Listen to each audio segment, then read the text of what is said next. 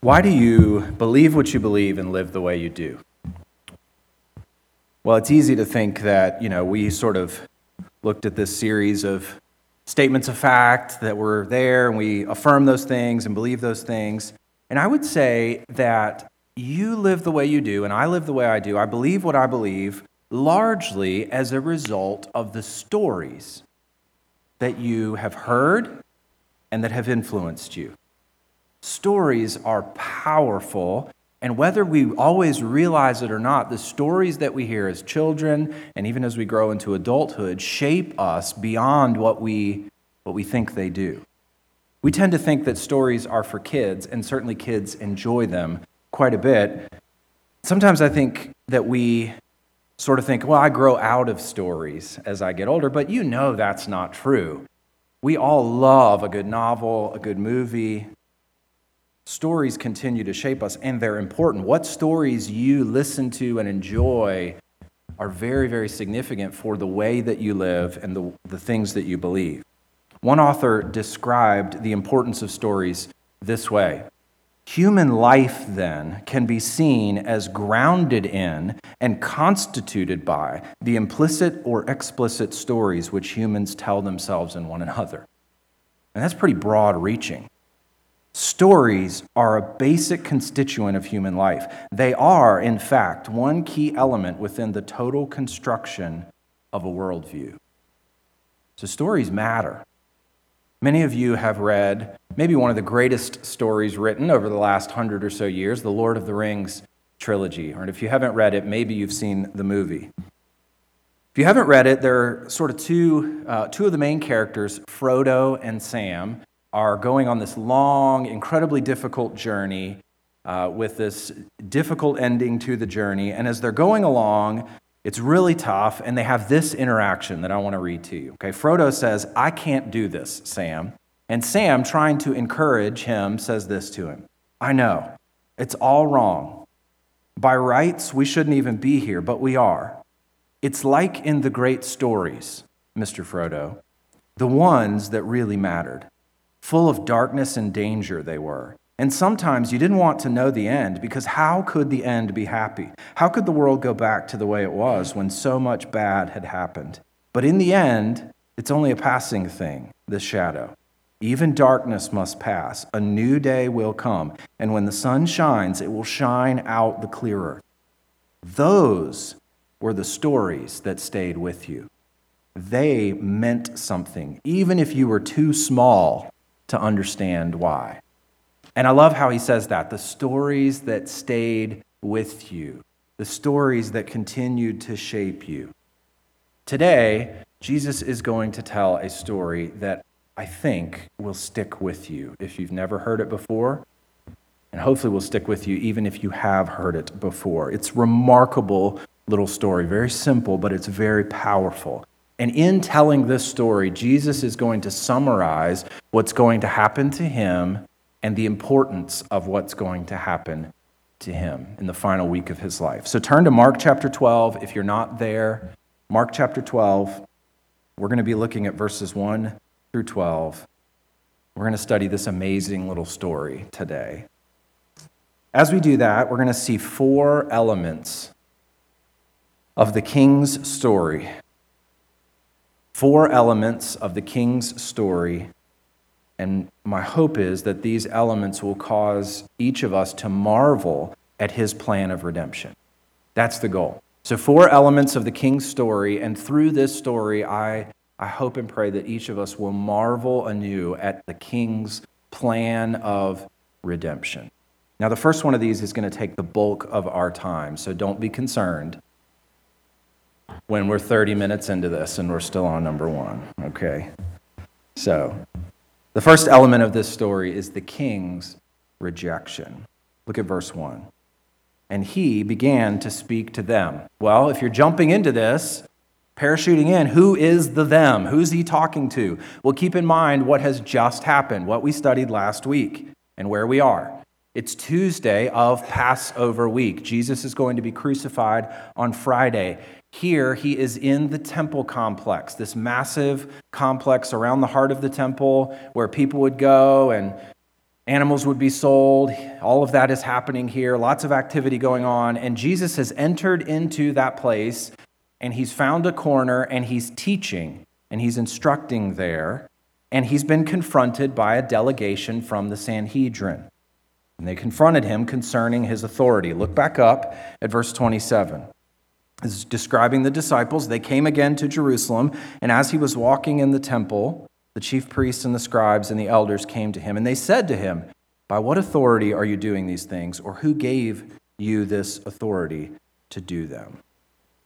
You remember this interaction, I hope, and how it basically ended with the religious leaders being embarrassed and unable to answer Jesus when he asked them a question in response. And so that interaction takes place, and then we come right into chapter 12, and if we're not careful, we can think that the chapter break means we're in a completely different context. Well, actually, we're moments after that interaction has taken place. So let that color how you see this story that Jesus tells, and he speaks this right back to them after that first interaction. So he's talking here to the religious leaders, and you can picture this crowd that has gathered is listening in to this story. But I want you to notice something about this story that you cannot miss to understand this. Look at verse 1. It says, "And he began to speak to them in parables." Why is that significant? Well, some of you may not remember, but all the way back in Mark chapter 4, we talked about the importance of parables. A lot of times when we think of parables, we think of an earthly story with a heavenly meaning, right? Jesus used parables to try to make things clear. They were nifty illustrations that he would pull from the countryside or the culture around him, and he was doing that to try to help people to understand. Well, that understanding of parables actually couldn't be further from the truth. Let me show you from Mark chapter 4 what Jesus is really doing with parables, and then you'll begin to understand what he's doing in Mark chapter 12 here, okay? So Mark 4, I'll read it, it's on the screen. Jesus tells the parable of the soils and the seed. Remember that? There's 4 different types of seed, or 4 different types of soil. The seed is thrown into the soil, and the disciples don't understand what's happening, so they come to Jesus and they ask him about it, and look what he says here. "And when he was alone, those around him with the 12 asked him about the parables. And he said to them, 'To you has been given the secret of the kingdom of God, but for those outside, everything is in parables.'" Wait a minute. I thought parables were to help us understand better. Not entirely. "So that," and he quotes here from Isaiah 6, "they may indeed see, but not perceive, and may indeed hear, but not understand, lest they turn and be forgiven." Those are powerful words. And what Jesus says parables are doing is they are making a dividing line. If the soil of your heart is good soil, then you will hear the parable and you will be given understanding, and it will change you and shape you as stories do. But if you don't have good soil in your heart, then parables are a form of judgment. It makes the clay, the soil of your heart, harder because it's not abundantly clear what's being said, and so you reject it and you continue further in your unbelief. And so parables are a dividing line, and that's why he speaks this parable here in Mark chapter 12. Good soil means understanding. Hard soil in the heart means judgment. So this is a story of judgment told against these religious leaders. This is to bring further judgment on them and harden them, and you'll see why later, why he wants to do that. But for us this morning, if you're a follower of Christ, if you have the soil that is receptive to his word, then this is a story not of judgment, but this is a story to shape you and form you and cause you to have the reaction we'll talk about later that you'll see down in verse 11. This story should be a great delight to us as we listen to it. Basically, this is a story about rejection. And that's why this entire first point takes so long as we go through the story. So let's jump into it. Verse 1. "And he began to speak to them in parables. A man planted a vineyard and put a fence around it and dug a pit for the winepress and built a tower and leased it to tenants and went into another country. Read verse 2 as well. When the season came, he sent a servant to the tenants to get from them some of the fruit of the vineyard. So this is kind of the setting of the story, okay? And this would have been very, very typical during this time. This was a business arrangement. A landowner plants a vineyard, builds this complex in order to harvest the grapes and the fruit there, and he puts tenants in charge of it. And most of the time, many times, he wouldn't even be there. He would go and conduct his business and run his affairs from someone else, but he leaves these tenants in charge. And then, over time, he sends someone to collect a portion of the profits. So they're able to grow the grapes, and he comes back and says, this is the percentage that belongs to me, and you may keep the rest. Now, grapes don't grow on a newly planted vineyard in 1 year. It takes up to or more than 4 years for this to happen. And so there's a lot of time that elapses here for the fruit to begin to develop. And verse 2 is talking about multiple years later when the season came. It's not like he planted it in March and the grapes grew by October, probably 4 years later. So the tenants may have been feeling this false impression that now they had stewardship and ownership of the vineyard, some authority over the vineyard. Now, as you read verses 1 and 2, and you see the setting of this parable, this story that Jesus is going to tell, it's not like he's pulling this out of nowhere. It's not like he looked out on the hillside and saw a vineyard and thought, ooh, that's a neat illustration. He's pulling this language of the vineyard from the Old Testament. In Isaiah chapter 5, God is speaking of his judgment toward Israel, toward the nation of Israel, and he calls the nation of Israel his vineyard. Listen to Isaiah 5, verses 1 and 2. Let me sing for my beloved my love song concerning his vineyard. Listen to how close this language is to what we just read in Mark chapter 12. My beloved had a vineyard on a very fertile hill. He dug it, cleared it of stones, planted it with choice vines. He built a watchtower in the midst of it and hewed out a wine vat in it, and he looked for it to yield grapes, but it yielded wild grapes. And then down in verse 7, we get a clear identification. For the vineyard of the Lord of hosts is the house of Israel. And the men of Judah are his pleasant planting, and he looked for justice, but behold bloodshed, for righteousness, but behold an outcry. So in Isaiah, Israel is the vineyard, and Israel, the nation of Israel, is going to be judged for their lack of faithfulness, okay? So that's what's happening in Isaiah. And you know the history. They go into exile for their sin because they didn't produce good fruit. They were wild grapes. They worshiped other gods. Jesus takes this metaphor of the vineyard and he sort of changes it a little bit in our reading. It's not the nation of Israel who's going to suffer judgment here. It's the tenants of the vineyard. It's those who are responsible for caring for and providing oversight over the vineyard here. So, verses 1 and 2 give you sort of the historical background of what's going on. And at this point, as people are listening to this story, everything would have seemed normal. Yeah, we know about this. This is what happens in Israel, in the surrounding country. But then you get to verse 3, and things start to get a little crazy. Verse 3. When he sent the tenants in verse 2, they took him, or he sent his slave, his servant, verse 3, they took him and beat him and sent him away empty-handed. So the servant arrives expecting to get the portion that is owed to the landowner, and instead he gets beat up and sent away. One commentator described this as the tenants paying their rent in blows. What they're doing here is defying the landowner's claim, his rightful authoritative claim on his vineyard. They're challenging him to come and make them pay up. So after they beat the servant up, they send him on his way, and obviously he would have gone back to the owner of the vineyard, and the owner would have heard about what had happened. And so the owner decides to send another servant. Look at verse 4. Again, he sent to them another servant, and they struck him on the head and treated him shamefully.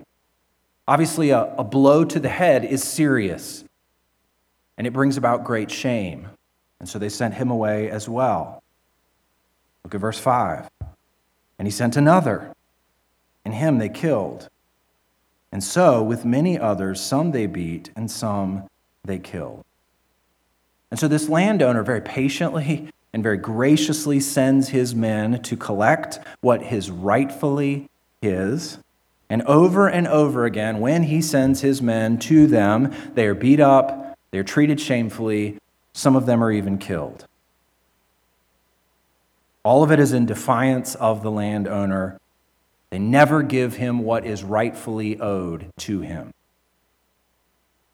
Now, if you're following this and you know that the vineyard is Israel, you probably have some idea of who the tenants are, and you probably know what Jesus is getting at here. You probably know about the history of the prophets of God.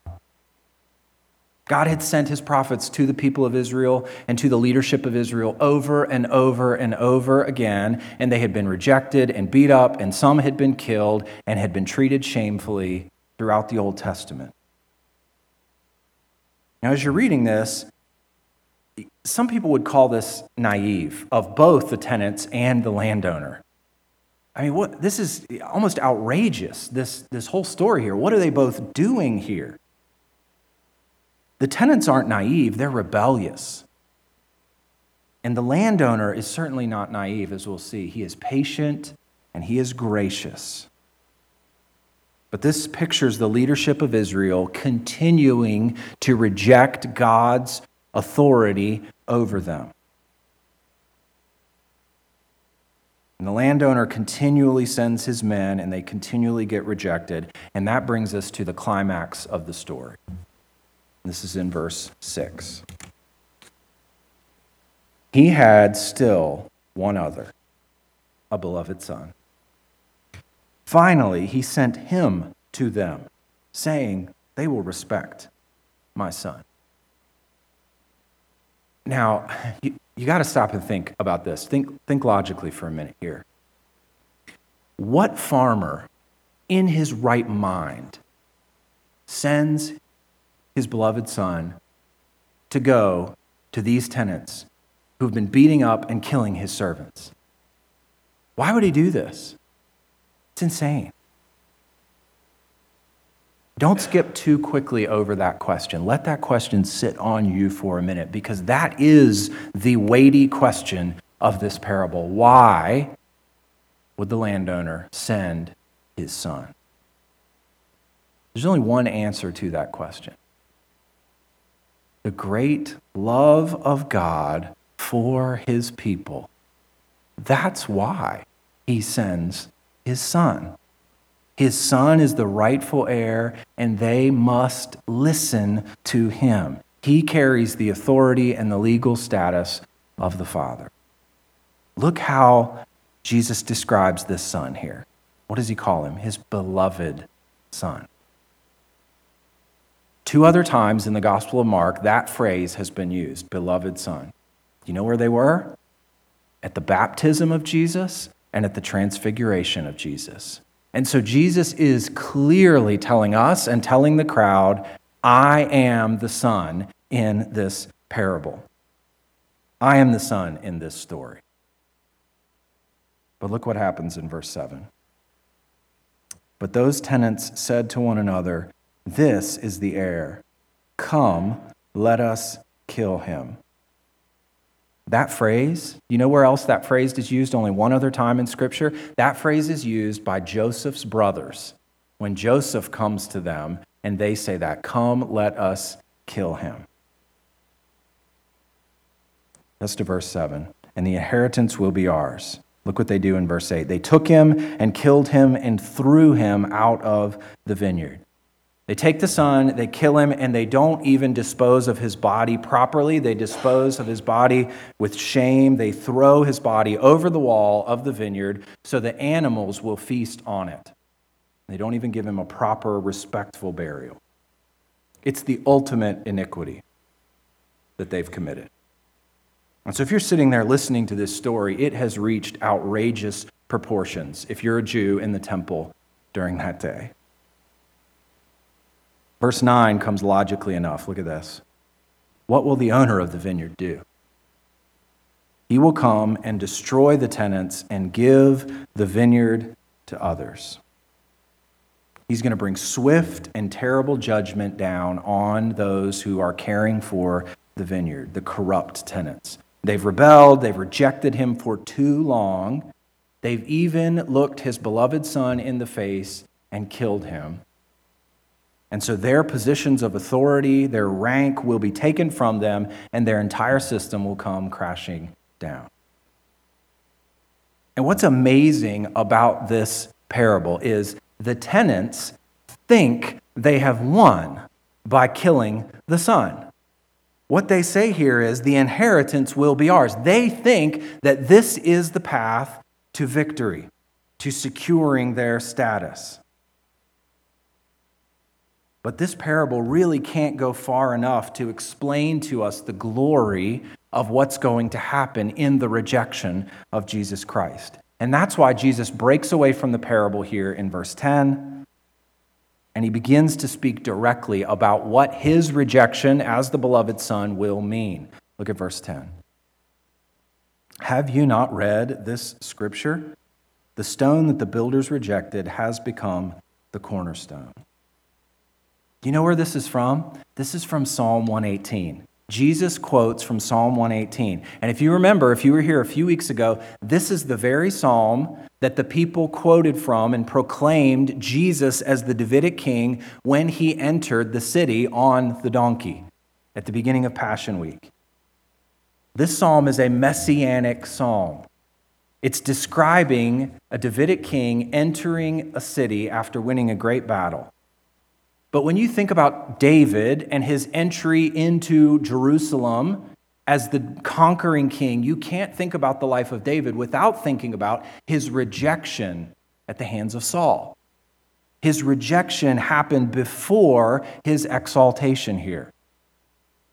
And that's the consistent pattern in Scripture. Rejection leads to exaltation, and that certainly is true of Jesus, and that's why he quotes this passage here.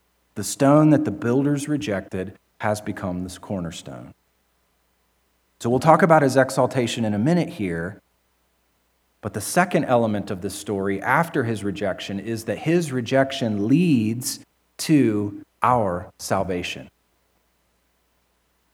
Why does all of this matter for us? It's because this is the means by which God the Father brings about our salvation through the Son's rejection. Jesus has made it clear from this parable, he's going to be rejected, he's going to be killed. But the pattern is that this rejection will lead to our salvation. Look at what it says at the end of verse 10 there. The stone that the builders rejected has become the cornerstone. The cornerstone of what? Well, in the New Testament, the cornerstone is the cornerstone of the temple, the new temple that God is building. 1 Peter chapter 2, as you come to him, a living stone, rejected by men, but in the sight of God, chosen and precious, you yourselves, like living stones, are being built up as a spiritual house, to be a holy priesthood, to offer spiritual sacrifices acceptable to God through Jesus Christ. For it stands in Scripture, behold, I am laying in Zion a stone, a cornerstone, chosen and precious, and whoever believes in him will not be put to shame. Because of Christ's rejection, we are given his Spirit to dwell inside of us. Because of his rejection, you and I are adopted as sons into the family of God. Because of his rejection, we have full and open fellowship with God. This has been God's plan from the beginning. And it all happens for us and for our salvation because of the rejection and the death of Jesus Christ. And it's through that rejection and through our salvation that Jesus receives our third element of this story, his exaltation. He's rejected, we are given life, and he is exalted.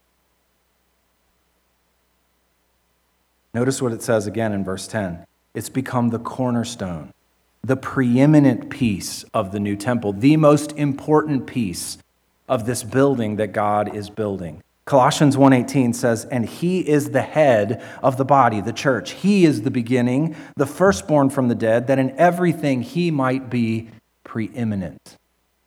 He receives the glory, the exaltation for obeying the Father. Philippians chapter 2 is very clear that Jesus will be exalted, and every knee and every tongue will bow and declare him Lord because of the work that he does.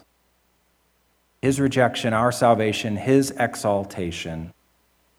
And so the last question that we have to ask this morning, and the last element of this story, is our response. What does this do to us and in us as we see this story? How are we to respond to this?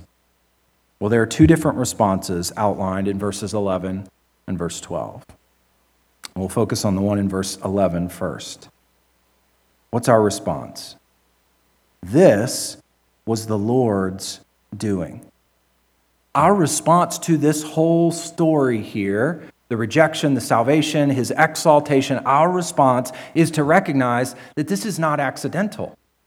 This whole thing, this whole story, this whole parable has been orchestrated and planned and ordained by God.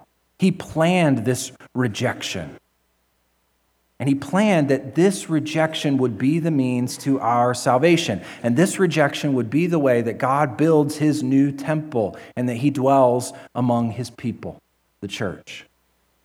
And so God's judgment on the religious leaders, even through the telling of this parable, his judgment on them is what brings about our salvation. Salvation of those who cling to him as the cornerstone.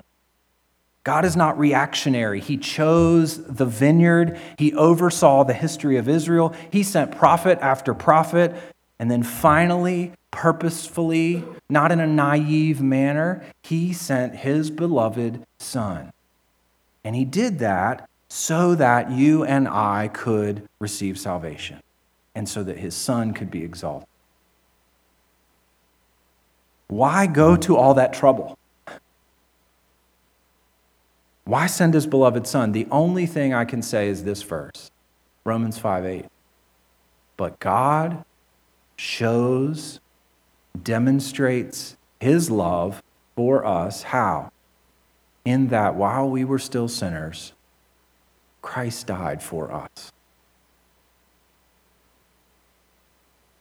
How do you describe a love like that? I can't even put it into words. But look what he says in verse 11. This was the Lord's doing, and when we see that and what he has orchestrated, this is what we say, verse 11, and it is marvelous in our eyes.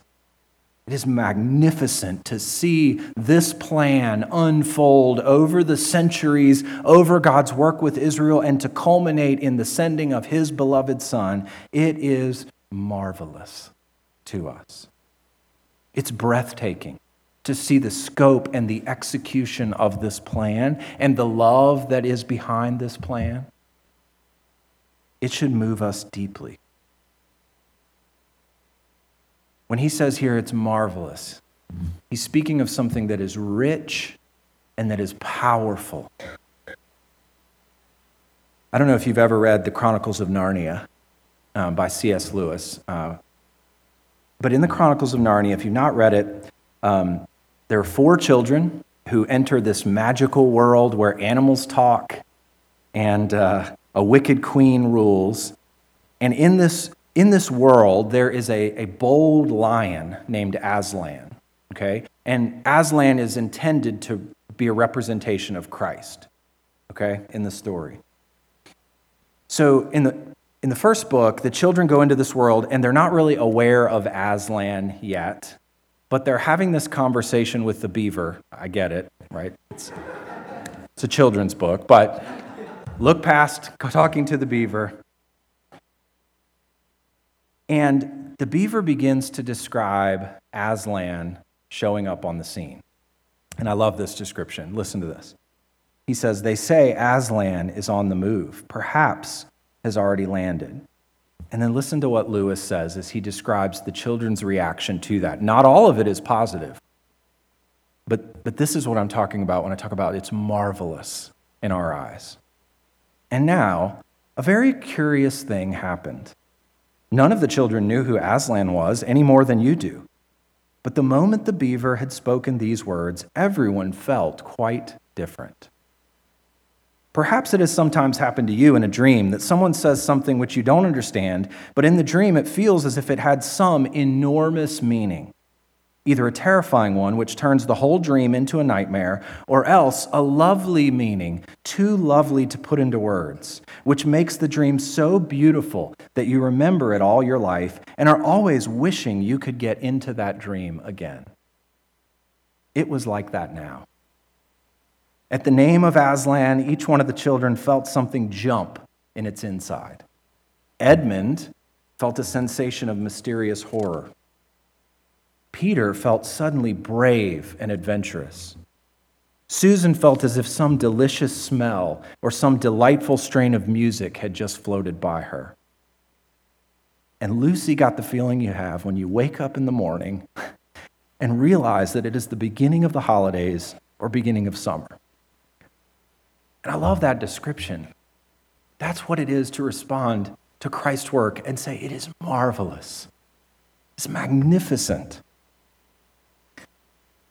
And for some people in this room, maybe it's been a long time since you've had that sort of reaction to Christ, since you marveled at his story and what he's doing. Maybe you've never really had that sense of wonder. Maybe it's just something you do because you're supposed to. Maybe you're bored week after week in here. You don't sing very well. Maybe you don't sing at all. You can't wait to get it over with, get out of here and go grab lunch. Maybe Bible reading is something that you do because you know you're supposed to and you feel guilty if you don't. And I'm not saying this morning that every single morning when you open God's word that you have to have tears of joy and have exaltation to the heavens over your Bible reading. So much of the time we read the Bible to engage the story and have it sink deeply into us. I know there are dry spells, but Jonathan Edwards is right. The heart of our religion is found in our affections. It's in our joys and our wants and our loves and our desires. And so if I find myself never marveling at this story and the complexity of it, and at the same time the simplicity of it and the beauty of the love that God has expressed through this story, if we find ourselves never marveling at this, never finding joy and delight like those children had in this story, then we need to examine some things, see what's going on in our heart, and get on your knees and ask God to turn the fire hose of his love on and to soak your dry and dusty heart.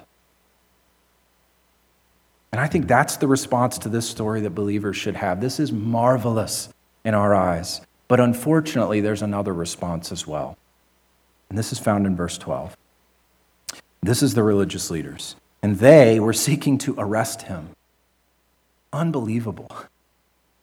And they feared the people, for they perceived that he had told the parable against them. That's amazing. They have enough insight to be able to understand that this parable is told against them. They get it, in a sense.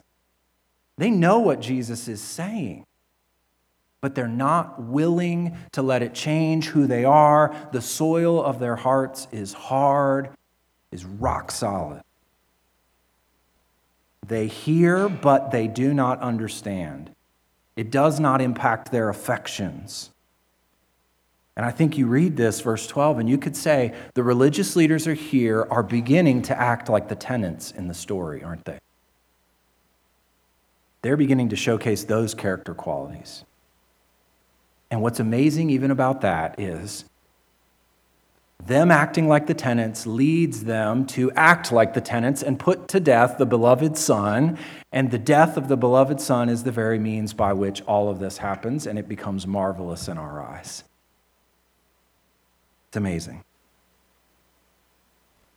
So what's the application for you and I here today? Not every sermon is a go do this sermon. This is a sermon, this is a passage that says just marvel, just look and enjoy. And the only way to do that is to know this story, to read this story, and to enjoy this story. And then to let that bring you to the point of worship of the one who brought this story about. Let's pray.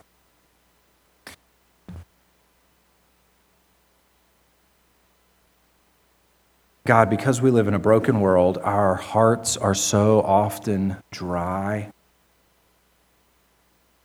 Our affections are not what they need to be. They're not appropriate to the reality of what you have done. But I pray, even this morning, in my own life, in the lives of everyone here, I pray that you would ignite our affections because of what we see here.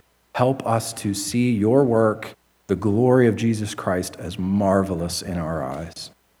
I pray that you would give us soft and good soil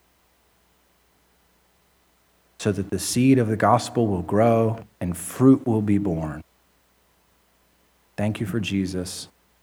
Thank you for this word from his gospel. It's in his name we pray. Amen.